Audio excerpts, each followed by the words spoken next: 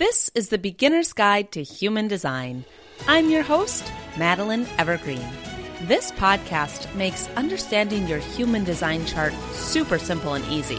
Have you ever looked at your chart and seen all those shapes, lines, arrows, and numbers and gotten lost in the descriptions? Me too. After countless hours of practice and study, I'm here to break it down for you. Now let's get into today's episode. Welcome to episode 3. We're still talking about energy types, and today we're going through our second one, projectors. Last time we talked about generators. Next time we'll go into another energy type, but today it's all about projectors. About 22% of people are projectors, and their role is to guide the other energy types. Some really interesting history here is that in 1781, we discovered Uranus, and the energy of the entire humanity shifted. Before 1781, we were learning the rules of living on this planet, and we were really focused on survival. Then we shifted into building and creating, and this is where projectors were born. Projectors are called non-energy beings. It's not a bad thing. It just means that they don't have that sacral center defined on the chart, or if you look at your chart and look for the sacral center, it should look white or not colored in if you're a projector. And this just simply means that you're not going to be creating energy. So you need people like manifesting generators and manifestors in your life that are lit up and living in alignment, because those are the people that are creating the energy that you are going to receive. And you are here to tweak, change, and improve what you're observing. So you're like a bird. I learned this whole story or this metaphor from Jenna Zoe, the wonderful woman that I received my human design training with.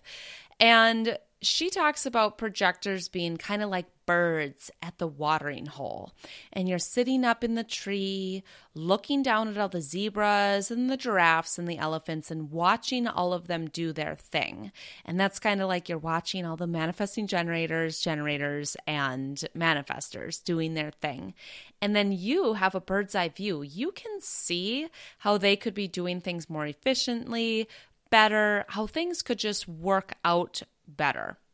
And so you fly down from your tree, go on the ground for a little while, and let everybody know if you went this path, you would get there quicker. If you did this, you would get more water. You have suggestions for them. Then enough is enough, and you fly back up into your tree to observe some more.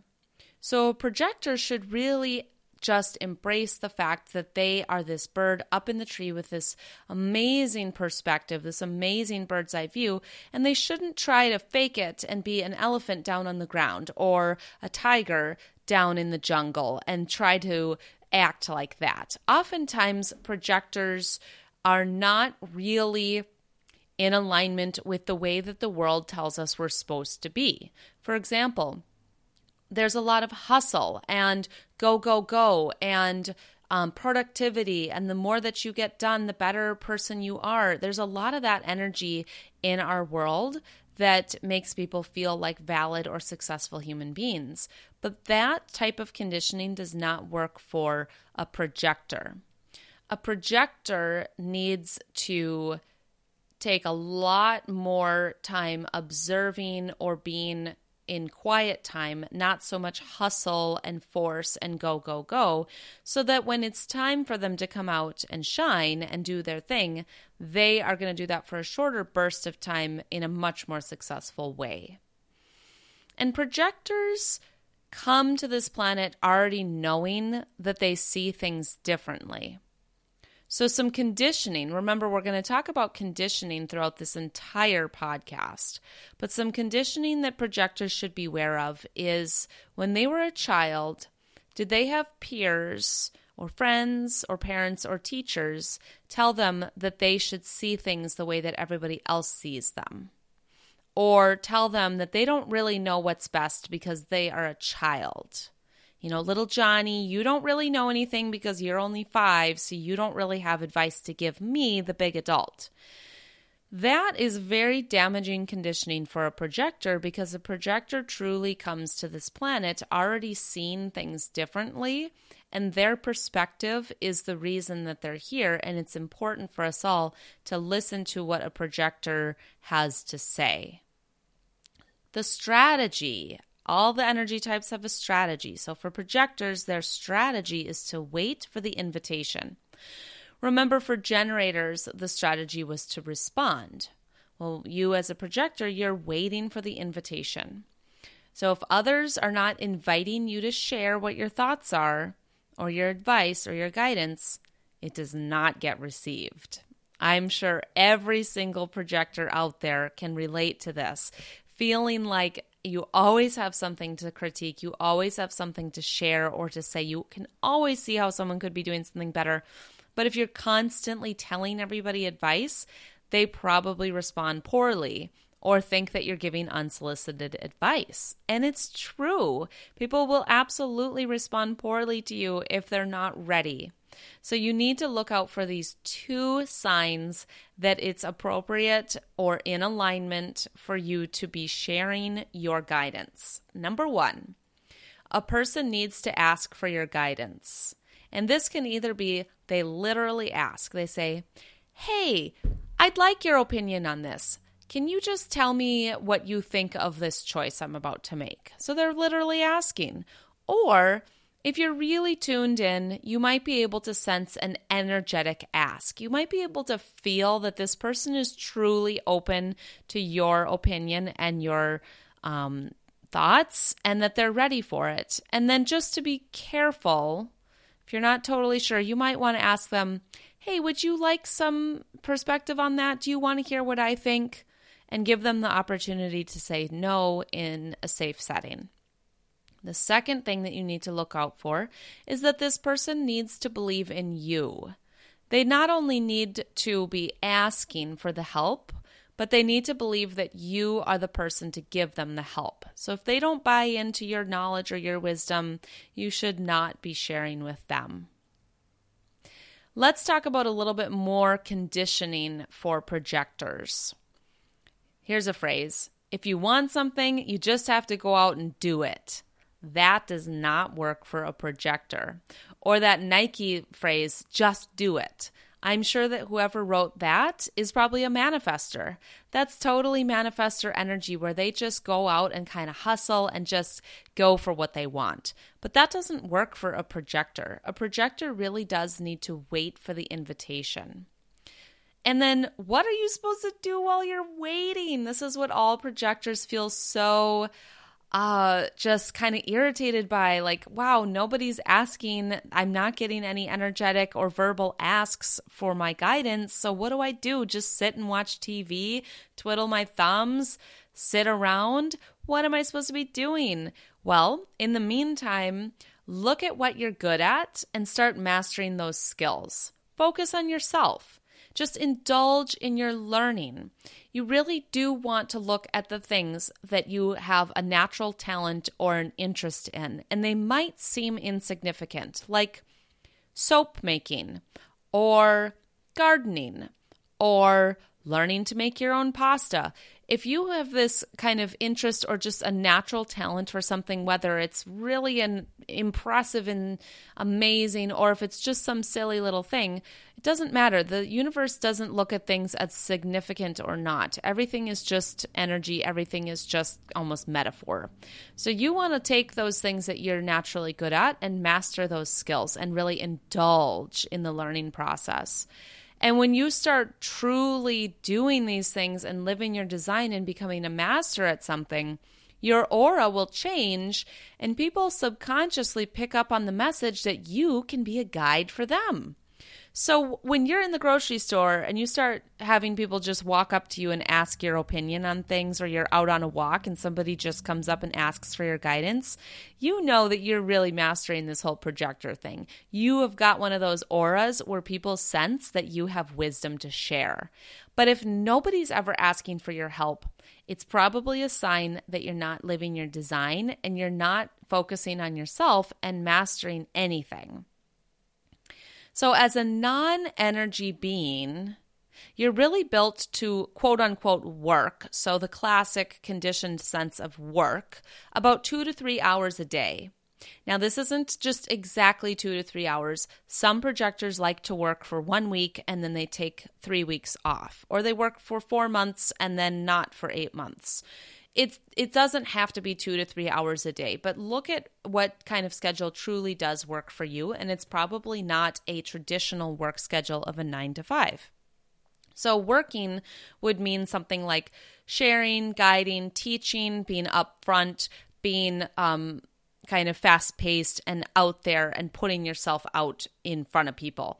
That's like the work I'm talking about. So it's not that you can only work or show up or clock in or invest time for 2 to 3 hours. It's just that effortful, outputting, energetic type of working needs to be limited, and the rest of your time should be invested in learning, growing, studying, maybe caring for yourself, things that enhance your productivity, your health, your life. And I'm so passionate about how human design relates to health.